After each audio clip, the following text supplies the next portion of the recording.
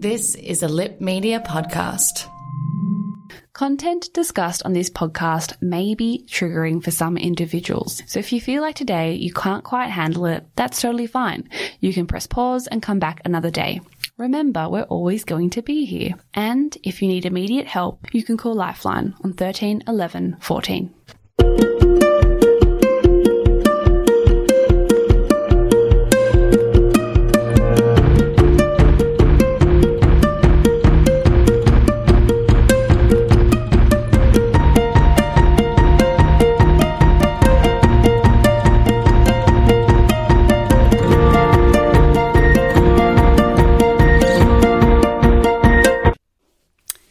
Hello everybody, welcome to If You Don't Mind.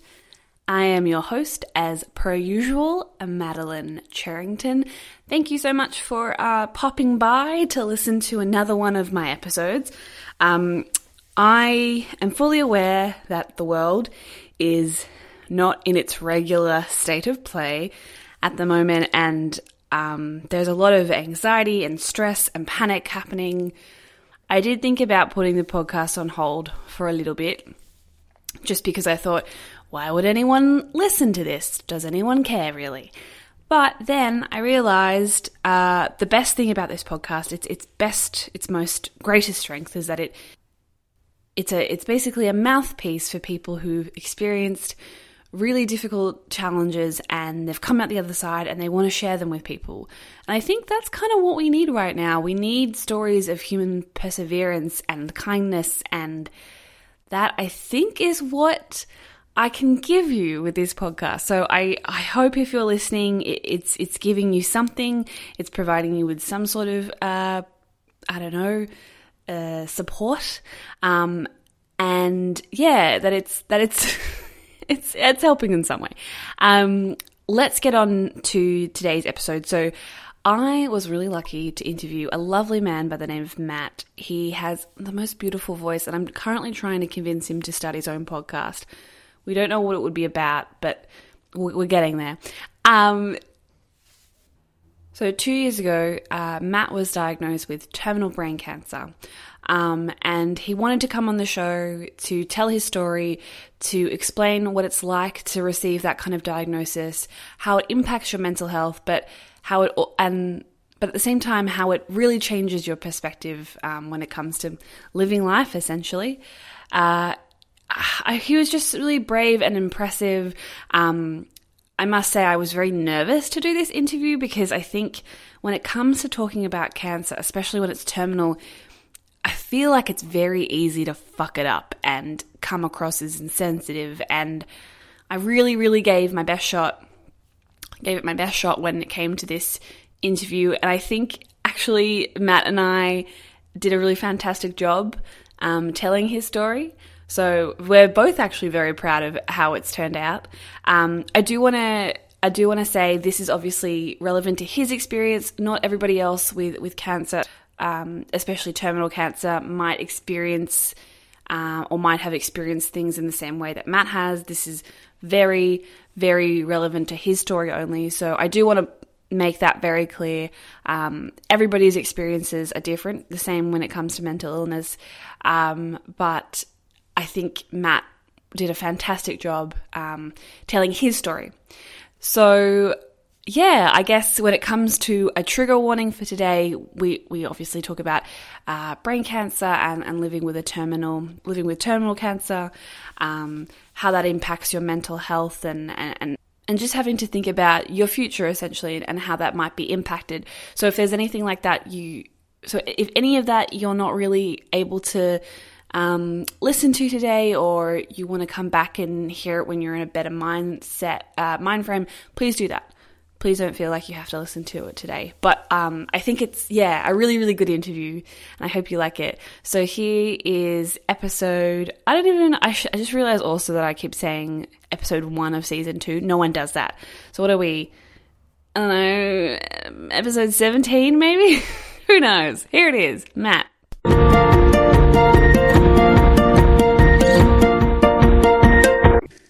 You've just got such a nice... Has anyone ever told you you've got a very nice voice? I did. I actually spoke to somebody. I did a radio interview when I was in high school, and someone said, you have a really good voice for radio. You really do. Do you have are you English?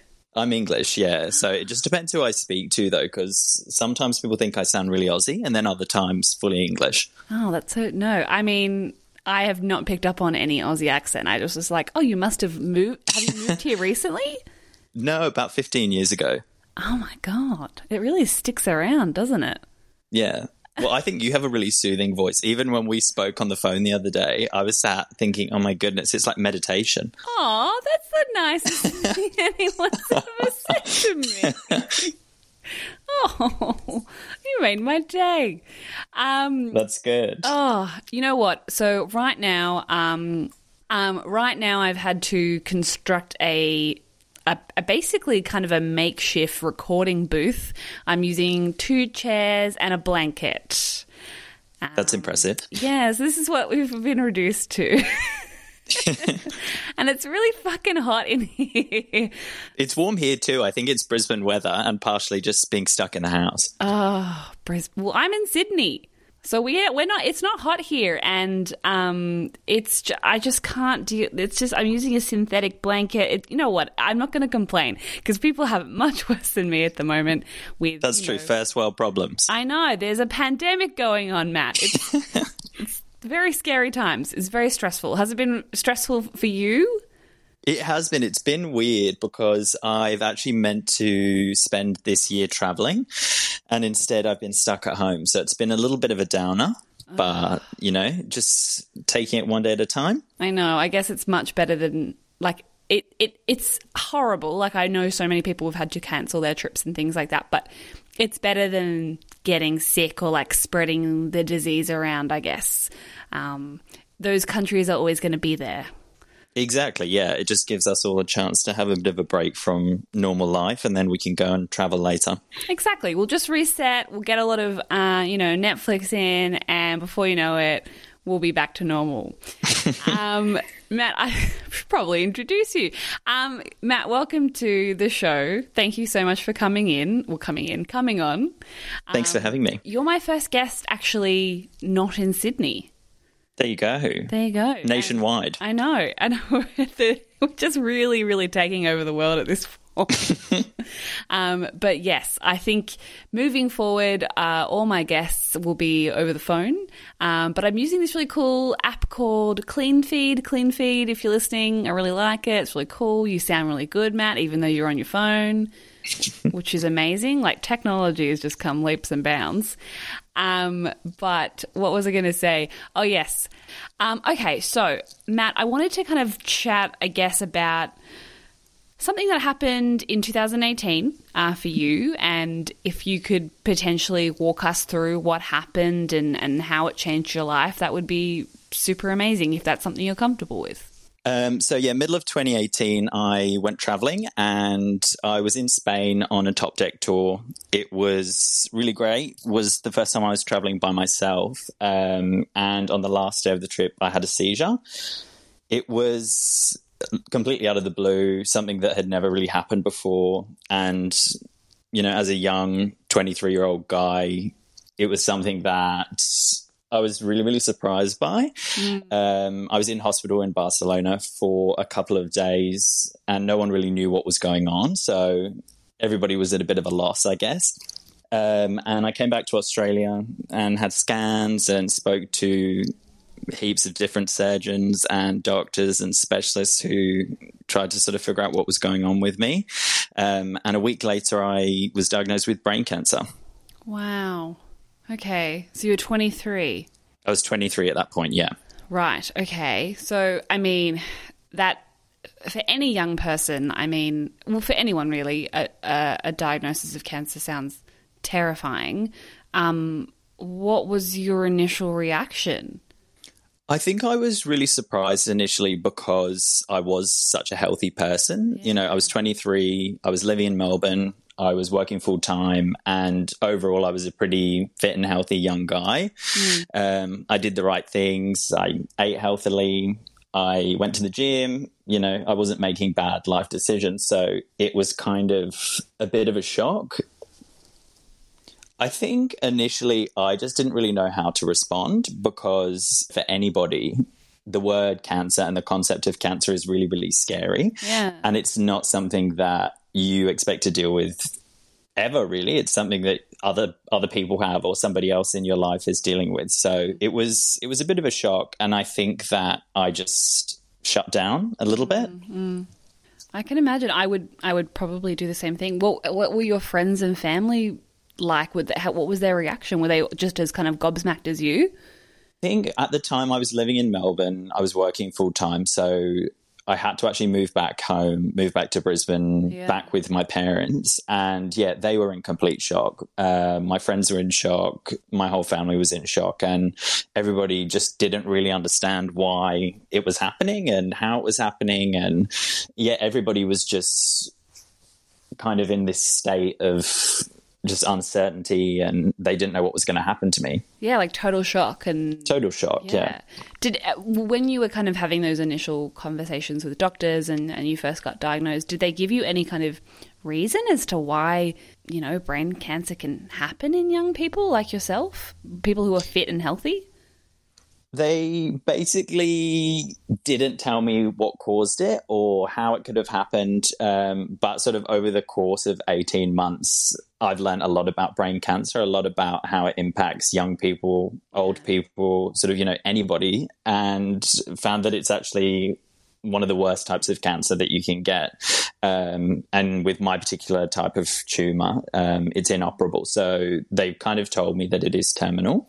Wow. Okay. And what does that mean exactly? Because I know when they say terminal, that can be a short amount of time, that can be a long period of time, or is it kind of one of those things like how long is a piece of string? Yeah, I think brain is so complex and everything really is ever changing. And with my health, it's been 18 months of sometimes good health, sometimes really bad health. And they don't really know how long, but they just know that, it's a progressive disease that, is going to continue to change and impact my life every day. Wow. I mean, I've only been speaking to you for like 10 minutes and I'm already like so appreciative of you for coming on and sharing this. This is just so intimate and amazing. So thank you. I feel like I'm just going to be thanking you the entire time. So I guess when you got that diagnosis, what was your first kind of, what was your treatment regime? What did you do to kind of tackle it? Initially, when they found it, they kind of told me in a way that they already assumed that I knew that I had cancer. Oh. And I walked into the doctor's office with my mum, and this neurologist said to me, so we're going to have to start looking at radiation and chemo. And I looked at him and I looked at mum and I said, what do you mean? Do I have cancer? And he just looked at me and said, yeah, you do. No. Yeah, so it was it was just a really strange way to find out. And oh my God. I didn't know how to react. That's the thing. Like you hear of people telling stories where they kind of just like they go in, they're not really sure what's happening, and the doctor just kind of starts rattling off stuff, and you're like, wait, am I sick? Like, what's going on? But that actually happened to you. I am so sorry. I think it's disappointing because we're so lucky to live in a country like Australia where we've got an amazing public health system. We've got these fantastic doctors, and we've got people that work, in neurosurgery where they're doing amazing things. But at the same time, there are also people that don't have interpersonal skills and don't really know how to communicate to people, especially, young 23-year-old people that don't really understand anything about, neuroscience or the brain and things like that. Yeah, definitely. I mean, but still, not having good interpersonal skills is not an excuse for that kind of thing. Yeah, I think my mum agreed very much with that. Oh my gosh. Okay. So you didn't even know, you were basically given a diagnosis kind of in a very underhanded way.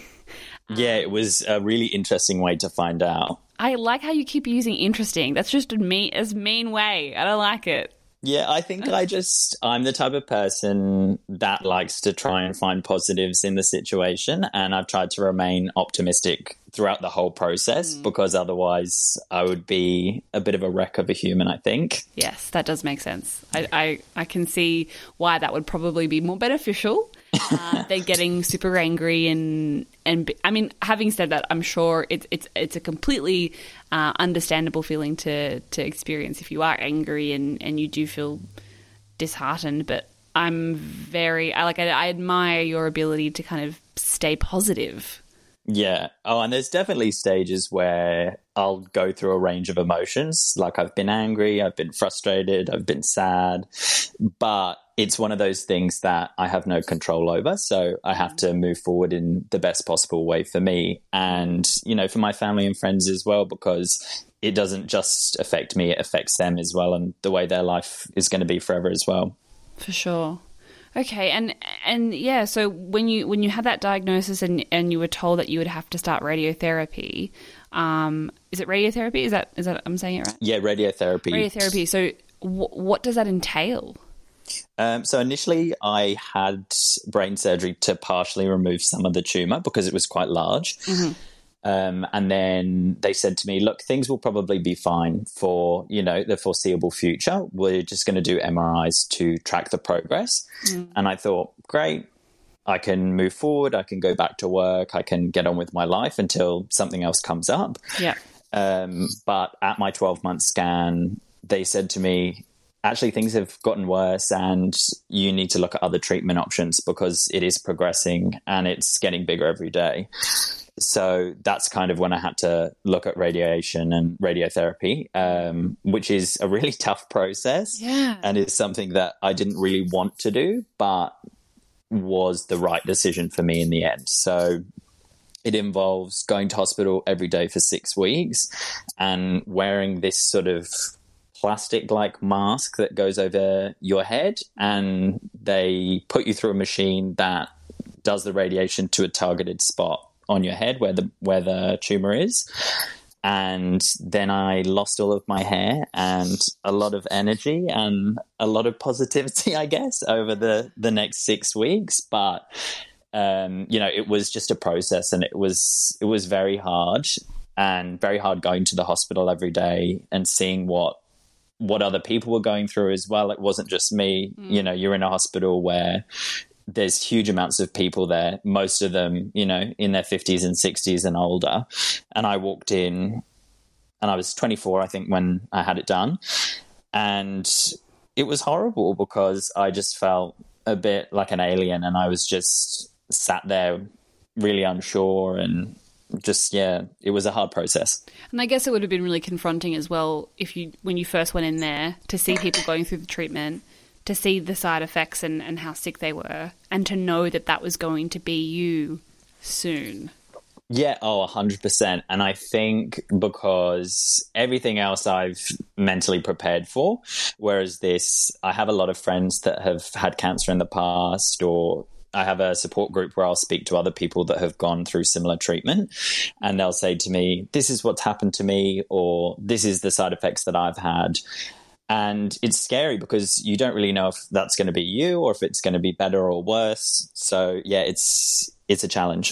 It's just like a complete unknown. And it is the unknown, and that's really scary. Far out, I can imagine. And so you say you're in a support group.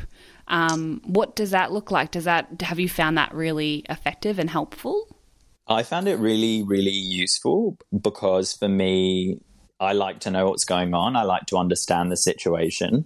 And pretty much since I was diagnosed, my mum has become like a neuro expert. I love that. Mums always do that. They do that. They're like, I'm going to know everything about this thing and be an expert. Yeah. And don't get me wrong, she is amazing. She knows everything there is to know about brain cancer and clinical trials and alternative therapy. She's your girl if you need to know that sort of stuff. But I guess for me, it was important to speak to people that had been through a similar experience as well. Of course. And my support group is online, so I'll speak to people and just get feedback and sort of ask questions and just try and understand things a little bit better for myself. Yep. Wow. Okay. I guess Yeah, I think in the sense that any illness that you might experience, be it physical or mental, I think having that group of people around you who are going through the same thing is so important, because yes, you can talk to your mum or your dad or your sibling, but at the end of the day, they are not experiencing it, and they can only kind of sympathize, not 100% empathize with you, because they aren't experiencing that, whereas those people are. And it's so like uplifting and important for your own, I guess, sanity. Yeah, definitely. It's important to understand where I'm at and get support from people that 100% get it as well. Yeah, for sure. Okay, and so you did the treatment for, was it 6 weeks straight? 6 weeks, yes. And what happened after that? Did you feel better? Did it improve things in some way? So it stabilized things, which was very positive. I had my next scan in January this year. Mm-hmm. And they basically said to me, things are stable, the growth stopped, but we're just going to monitor it every 3 months to see what's next. Right, okay. And I guess, is that a good outcome? Sorry, I feel like I'm coming across very naive when it comes to this kind of stuff, but is that a good outcome for you? Yeah, oh, definitely. It was positive because it meant that the growth had stopped. And it was going to lead to less side effects. So, me having seizures or me having to go down the chemotherapy route. Well, I guess I want to ask, and you don't have to answer this if you don't feel comfortable without answering it, but you talk about having seizures. Are they a particularly scary thing to experience? What happens when you have a seizure? Well, I'm not awake for it, so it's probably scary for everybody other than me. But I've only ever had 2. Right. So I had one initially when I was overseas, which led to me being diagnosed, and then one when I left the hospital after surgery. So I'm on medication that prevents me from having seizures. Okay. But yeah, that's just the sort of management day to day. Wow, so you're having to not only think about basically brain cancer, but all the other kind of effects that it can have on your body. Does it have other effects on your body apart from seizures? I'm really exhausted most of the time. Yeah. So it's really impacted my ability to go back to work full time and to live independently. And has that been hard, I guess, to go from living independently, being a young man, I assume, going out, having a dating life, that kind of thing, to then having to kind of be reliant on your parents again? I can imagine that would be very frustrating. It's probably been the worst thing for me because all of my control was taken away. Yeah. Of course. That's the thing. I think when you're young and you finally fly the nest, or whatever the term is, it's just so empowering because you finally feel like you're in control of what you want to do and who you are and that kind of thing. But then to have that and then have it taken away would be so difficult. Yeah, I think because it wasn't just having cancer, it was my whole life being turned upside down. And I got given a diagnosis, but at the same time, my life in Melbourne that I'd started to build was kind of taken away from me. Yeah. And my career and my friends and just everything completely changed. How did you find, I guess when this happened and you told your friend, like you've just said, your mum is a great support for you. How did it impact on your friendships? I think some of my friends really pulled through. Mm-hmm. There are some really amazing people that kind of researched it and tried to understand it, whether that be speaking to me or researching on the internet. But then a lot of my friends found it really, really hard to deal with because it's so massive and it's not something that many people deal with in their 20s, especially people that I know. Yeah, that's what I guess that's what I was kind of thinking about before we had this interview today, like what I would do or how I would feel if a friend of mine was going through the same thing. And it's so hard because when you're young, you're kind of taught this you have this narrative in your head, right, where you like you're young and you study and you get married and you have children, blah blah blah. It's so hard to fathom when that doesn't go according to plan, because that's what you've been promised. Like, that's what you've been prepared for, you know?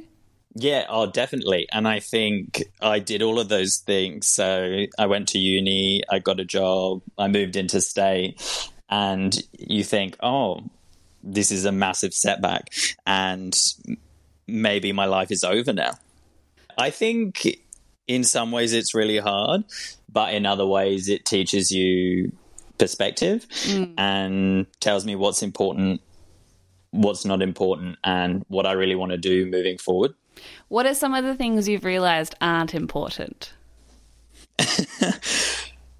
I guess I think that I've really rethought my career and what I want to do when I go back to work full time. I think it's just about letting small things go and just focusing on being as happy as I possibly can be. Yes. Like, I hate that term, but like not sweating the small stuff. Exactly. Like, it's so cliche, but it's true. Yeah, it definitely is true. And I've had 18 months to think about what's happening in my life and try and understand why I've been diagnosed and why it's been given to me. You know, it's just something that I've been given and something that I've worked through. I mean, again, it's very hard for anyone who's not in your position to be like, oh yeah, that makes sense. But I guess that's what you have to do. If you know that you only have a certain amount of time, or if you're not certain of how much time you have, you can't focus on all the little small bad things. No, and I think as well, moving forward, even though they've said to me, we can't cure this tumour, I still have the opportunity to get up every day and do something positive with the time that I do have. And because I don't know definitively I have a year or I have 10 years, I can still move forward and do things that are important to me. 100%. 100%.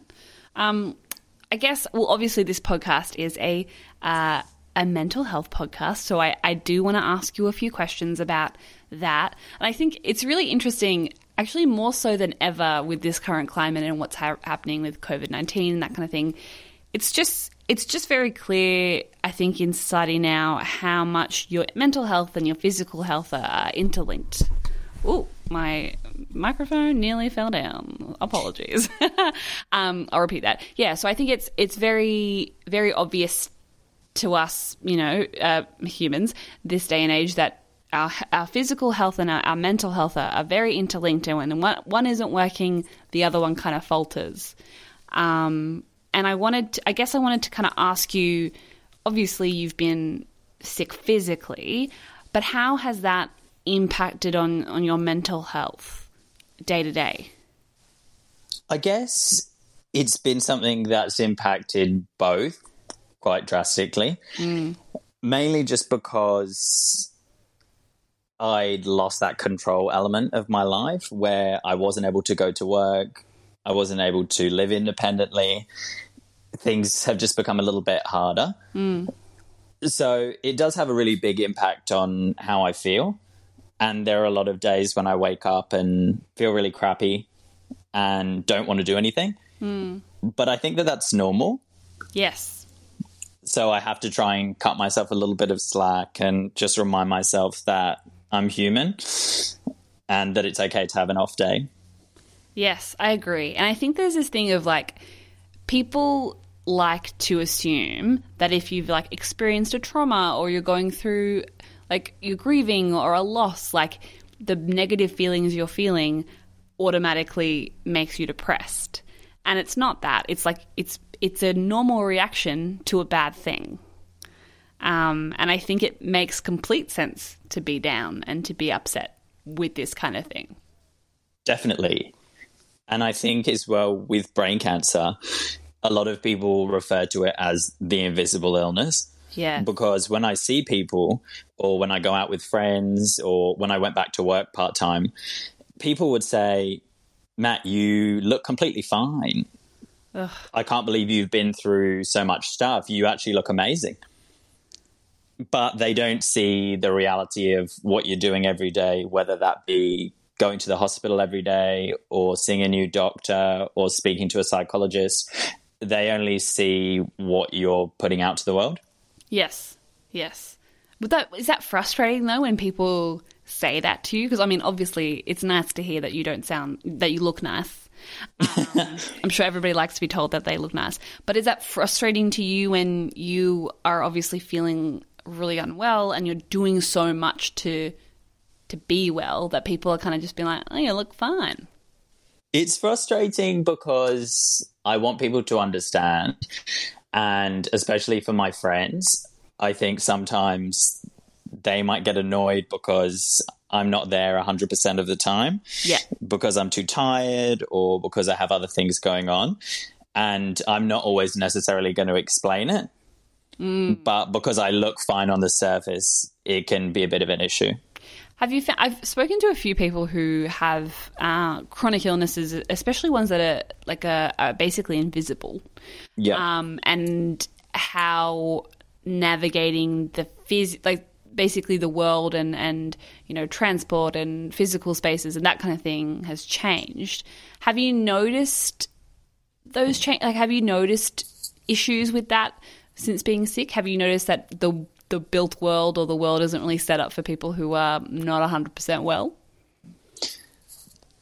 It's challenging in terms of going back to work. Yes. Because a lot of the time I've been confined in a little bubble. But when I go out, most of the time I found it okay. Mm-hmm. It's very bright and noisy. But, I've coped pretty well with sort of readapting to life. Yes. So I've been lucky. Yeah. I kind of almost think, though, as well, like with workplaces, it's very hard to go back to work when you're not, like especially full time, for people to trust that you're able to do the job or like to work efficiently if you're not 100% well. I have found that, I don't know, that a few people have experienced that in the past. Is that something that you've experienced as well? Yeah, going back to work was challenging, but it was something that I thought in my mind I needed to do to move forward. Yes. So I had brain surgery middle of 2018, and then I was back at work within 5 months. Wow. That's so quick. It was quick, and I think all of the doctors said to me that I needed to take a couple of years off, but I felt able and thought it would empower me to go back. And the company I worked for was really flexible, and I was actually able to do my job from Melbourne remotely up in Brisbane. Mm-hmm. So I could work in the Brisbane office up here part-time. And everyone was really supportive, and I had a great boss and a great team, and people listened to what I needed. And do you feel like that work, like going to work and being at work, was actually beneficial to you for your mental health and for you to kind of, I don't know, stay sane in some way? I think it was really important for me. I love to be at work. I love to be around people, and I don't like the feeling of isolation. And that's probably been one of my biggest challenges with cancer. Of course, because you would pretty much be in isolation a lot of the time. Yeah, and when everybody else is at uni or at work, or my parents are out at work and all my siblings are out, it's hard because you're just the sick person that's at home. Ugh. I mean, I can somewhat relate. I have spoken, obviously, on the podcast about being unwell for a good year and not leaving the house. Obviously, a completely different situation, but still shitty. And you just feel like, yeah, like you're sitting there and everybody's kind of going about their day, but you're just stagnant and nothing's happening and you're not moving. And it can be very debilitating almost. It definitely is, and it makes you overthink and makes you question everything you're doing. So I guess that was why work was important for me to go back. But then I got to a point where I thought, actually, I can find other things to fill my day, and that was travel. So I did a couple of trips, but unfortunately now back in isolation with the current situation. And I guess it's very interesting. It would be interesting for you in the sense that everybody is now in isolation. Yes. And they, like, does it frustrate you, the fact that people are complaining so much about it? Because you that's your life already, and that's, you know, I guess a privilege that they've been afforded, that they can kind of go out and do whatever they like, but you haven't, and it's kind of not like it's a normal thing for you? I don't think I'm frustrated with them, because I understand. I'm complaining as well. Yes. Because I love to go out and eat, and I want to go traveling, Yes. and I want to do all of these things anyway. But it definitely gives me a massive appreciation of the whole mental health space and the mental health side of things. So people are experiencing that, and people are frustrated in their own right. So I totally get it. I don't know. I think when I was sick, it just gives you so much. Like it makes you realize how lucky you are, I think, when you're feeling well and you're able to do what you want to do. Because I mean, although yes, obviously what you're experiencing is quite debilitating in some ways, but then I guess there are other people who can't leave their house, and I guess we have to be so lucky when we're able to like do things and like, you know, be a part of society. It's actually really special. Yeah, 100%. I agree with that.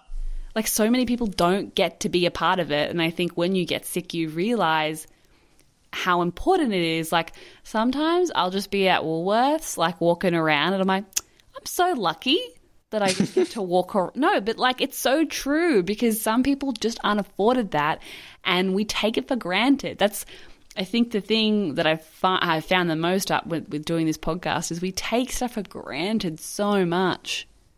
I think when you're in isolation or when you have an illness, with me with cancer, I learned to appreciate things a lot more, whether that be going out with friends or getting on a plane, just anything. You know, you feel so much more, I don't even know what the word is. Like, you appreciate it more.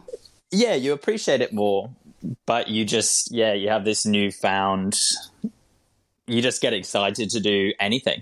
Yes, I agree. It's quite a, I mean, I'm not saying that, you know, everybody should get sick and realize how great life is, but it is quite amazing when you do go through a really hard experience and you come out the other side, or you realize how lucky you are.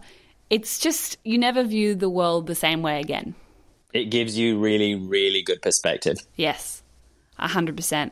I just wanted to kind of go over to something that you mentioned previously before we started this interview, and you'd said that, I'm just going to find it, that as a gay man, your mental health had always been pretty fragile. Do you think you could expand on that for us? I guess as a gay guy, before I came out, and through the process of, I always struggled with sort of my identity and who I was, and mental health has always been something that has been at the forefront of my mind. Mm-hmm. And I've been really lucky because I'm pretty open, and I've always been able to speak to psychologists or speak to my parents about how I've been feeling. Mm-hmm. But through the experience of coming out and through the experience of cancer, I guess having support in lots of different ways is so, so crucial for keeping good mental health. Mm-hmm. Has dating been difficult since being diagnosed with cancer? Dating has been very interesting. Yes. It's been a bit of a challenge, but I've still put myself out there. It's just a case of knowing whether to tell people your life story, or to just give people a bit of an overview and just let them get to know you for who you are. Yeah. Because I have a lot of friends in Brisbane that knew me as Matt for who I actually am, but then you meet people as sick Matt, and I don't want that to take over people's opinion of me. I can understand that. I guess you don't want it to be the thing that people think of straight away when they see you. Like you want that just to be a part of you as opposed to your identifier or something. Exactly. Yeah, and I'm still the exact same person, but I've gone through a lot of things in the last 18 months. So it's just something that, is a part of me, but it's not all of me. Yes, that's so true. And I think, again, a lot of people struggle to make that people struggle to distinguish between the two. And you can be, just because you're sick, that doesn't mean that's who you are. Like, you're not cancer. You're Matt, and you have a lovely voice, and you live in Brisbane, and you also just happen to be in treatment for cancer. Like, it doesn't have to be who you are and what you're defined by. Exactly, yeah. And I don't want that at all. No. I want to make sure that people know my story and that I can help other people feel, a little bit more normal if they're going through a similar experience. But I'm still Matt, and it's just a part of my story. Can I ask, what are some things that people have said, and I really hope I haven't said any of them today because I'm trying to not be a dickhead, some things that people have said to you that have just like floored you or been super, like, I guess they're trying to be helpful but have not come across as helpful, which we could also know, us, as an audience, could know not to say, or like just not to even fucking think about, because I feel like that's important. Lots of people have said insensitive things, but I've learned to just brush it off at this point. Yes. Most of the people that are around me by choice. Mm-hmm. And my family and my close friends understand where I'm at. But probably the worst thing anyone's ever said to me is that it's going to be a really long road ahead of you. Mm. And that's something you don't really want to hear. No. Because I know it's going to be hard and I know it's going to be a challenge, but it's not really somebody else's place to say that. No, 100%. And I'm speaking to so many people all the time, whether it be my GP or a specialist or a neurosurgeon. There are so many people giving you different opinions and what they think is right. It's really important to go in and know your stuff, do your research, and ask questions. So, yeah, if you're going to make a comment, think twice. Have people told you to just become a vegan? Have you heard that? Oh, I've had lots of those things. Yeah, so I've had... No offense to vegan. Don't have any sugar, go on a complete keto diet. Oh, God. Do this extreme exercise routine. I've had everything. So, yeah, some from the doctors, some from mum, but, all from a place of love. Mate, I'm just so impressed by your ability to just brush off all the bullshit. Oh, that's what it's about. I know. I'd be crying if not. I know, but I still think it's very impressive. Thank you. Were you like that before, though? Have you always kind of been someone who's been able to see the positives, or do you think that actually, because of this diagnosis, you've been able to be more like that in some ways? Oh, I'm a pretty positive person overall. I think that's always been me. But this process has definitely made me more resilient. Mm. Of course. Yeah, definitely. I can hear that in the way you talk and the way you answer things. I'm very impressed. I'm impressed by everybody that comes on the show, but I'm very impressed by you. Not that it matters. I've got my tick of approval. That's good. You're not saying horrible comments, so it's good. Oh my God, no. You're not a stupid neurosurgeon, so it's okay. Look, I'll be honest with you. I think it's talking about mental health is something I can do to the cows come home, because I know it, I understand it, and I've had so many different conversations. But I think when it comes to something like cancer, especially when it's terminal, it's a little bit scary to discuss, I guess. I mean, obviously, I'm not trying to be like, it's so much harder for me, but it is a little bit daunting, and I guess I don't want to say the wrong thing. I don't want to make you feel upset or uncomfortable. like I'm treating you like you're some sort of like, I don't know, sick person and I need to like protect you and cuddle you. I just want to be open with you. So I hope that's and that's 100% what I want. I love to be treated completely normally. Yes. You don't have to coddle me. I'm an adult and I've come on here by choice. And it's good to have open communication and talk to you about it and, you know, help other people learn about it as well. Definitely. I 100% agree. I guess I just wanted to kind of circle, because I know we're going to run out of time, but I just want to circle back to your family. And I guess obviously having a diagnosis of terminal cancer, and although that doesn't mean any particular time frame, it could mean, as you said, 1 year, 10 years, that kind of thing. I guess I wanted to know, if it's okay with you, what kind of conversations you've had to have with your parents and what that's like to do. Like, especially, I guess no parent obviously wants to outlive their child, and it's something that you have to think about and consider. I just kind of wanted to know what those conversations have been like. They've been really hard. Yeah. But my family are all very open and we all chat about everything. We're not closed off people. So I've been lucky whenever anything's come up, I've been able to say, hey, look, this is what's going on. This is how I'm feeling. Let's deal with it together. Yeah. And for me to understand where everybody else is at as well, because it's really important that everyone's supported, because it impacts all of them massively, as well as impacting me. But yeah, I guess the hardest conversations have been with my parents, because they love me so much. And like you said, it's not something that you want to think about. But it's also important to be open and honest and just tell them where I'm at.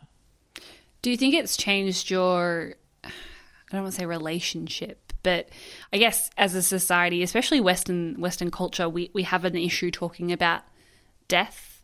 It's very taboo and uncomfortable. I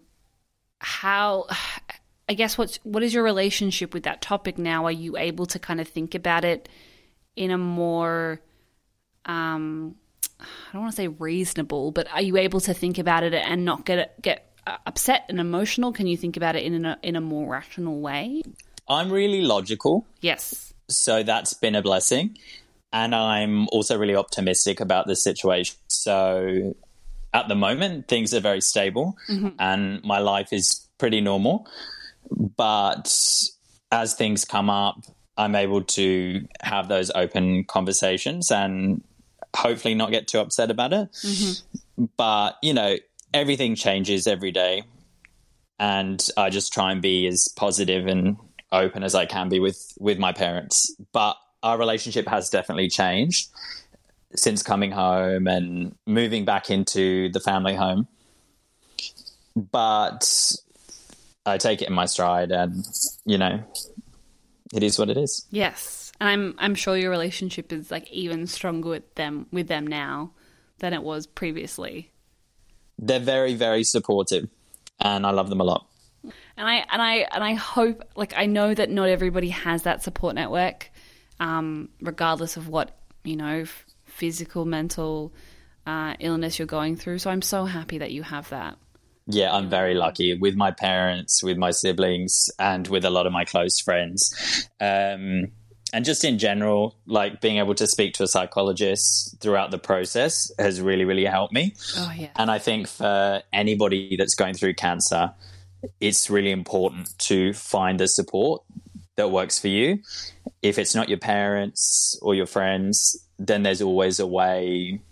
There's always support out there. Yes.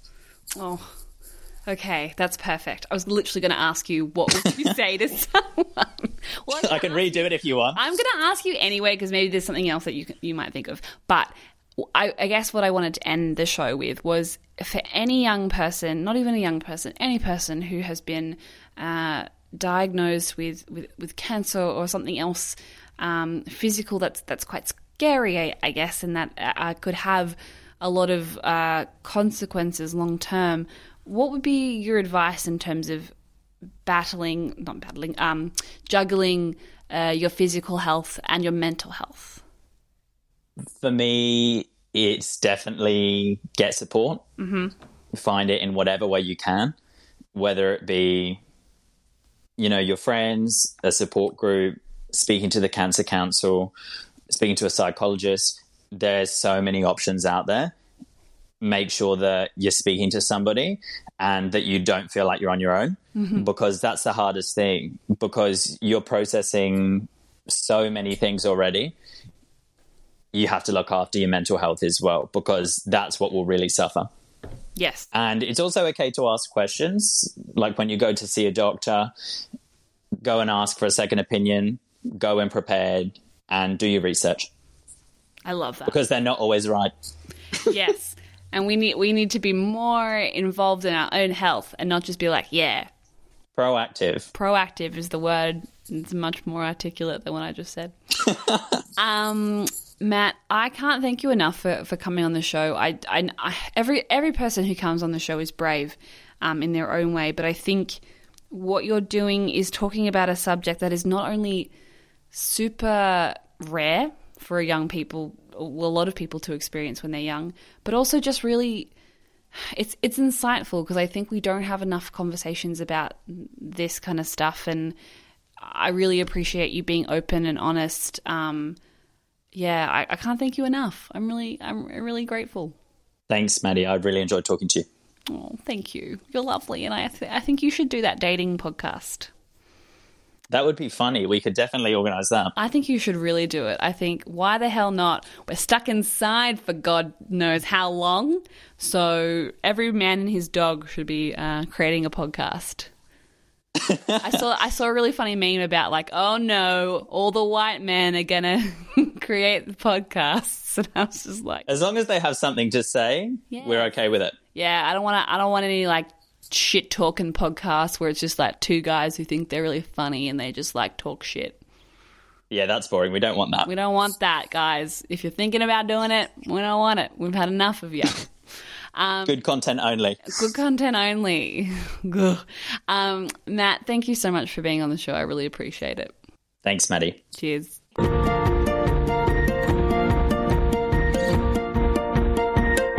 Hey everybody, I told you he has a lovely voice. I feel like I should start an online petition, make Matt go into podcasting. That's what I think I'll do. I hope you agree. I hope you thought it was a good conversation. I think I even said it in the interview. I was nervous to do it. I think we did a really good job. And yeah, again, thank you so much, Matt, for coming on and sharing your story. I think it's so important to talk about how mental health and our physical health interlinks, and you don't just have to have like a diagnosis of a particular mental illness to kind of come on the show and talk about your mental health and your experiences. And I think Matt is that perfect example.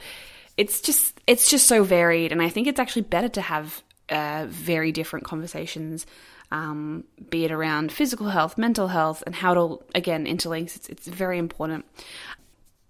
So as per usual, you can find the podcast on Facebook. Just type in If You Don't Mind. Instagram is If You Don't Mind Podcast. We have a Patreon. If you go to patreon.com, I think it's .com, and type in If You Don't Mind, you will find the podcast there. You can give as little as $2 a month if you feel like supporting the pod. If you want to get in contact with me, you can. Just send me an email at ifyoudontmindpodcast@gmail.com if you want to be on the show. If you want to talk about stuff, if you have any pointers or suggestions to how I can make the show better, please let me know. I'm very interested in hearing people's opinions and their points of view. And finally, I would really, really love it if you could rate and review me on iTunes. The more reviews and ratings I get, the better it looks. And, this is the world we live in. I also want to say that I will hopefully in the next month or two be putting out some content that is more related to what we are going through as a society currently right now with the pandemic and COVID-19. But I will keep you posted. But for the time being, be kind to yourselves, be kind to one another, be kind to yourselves, be kind to one another, and when you can, take the time to listen to someone else's story, because it's really important, especially during these times. Thanks, guys.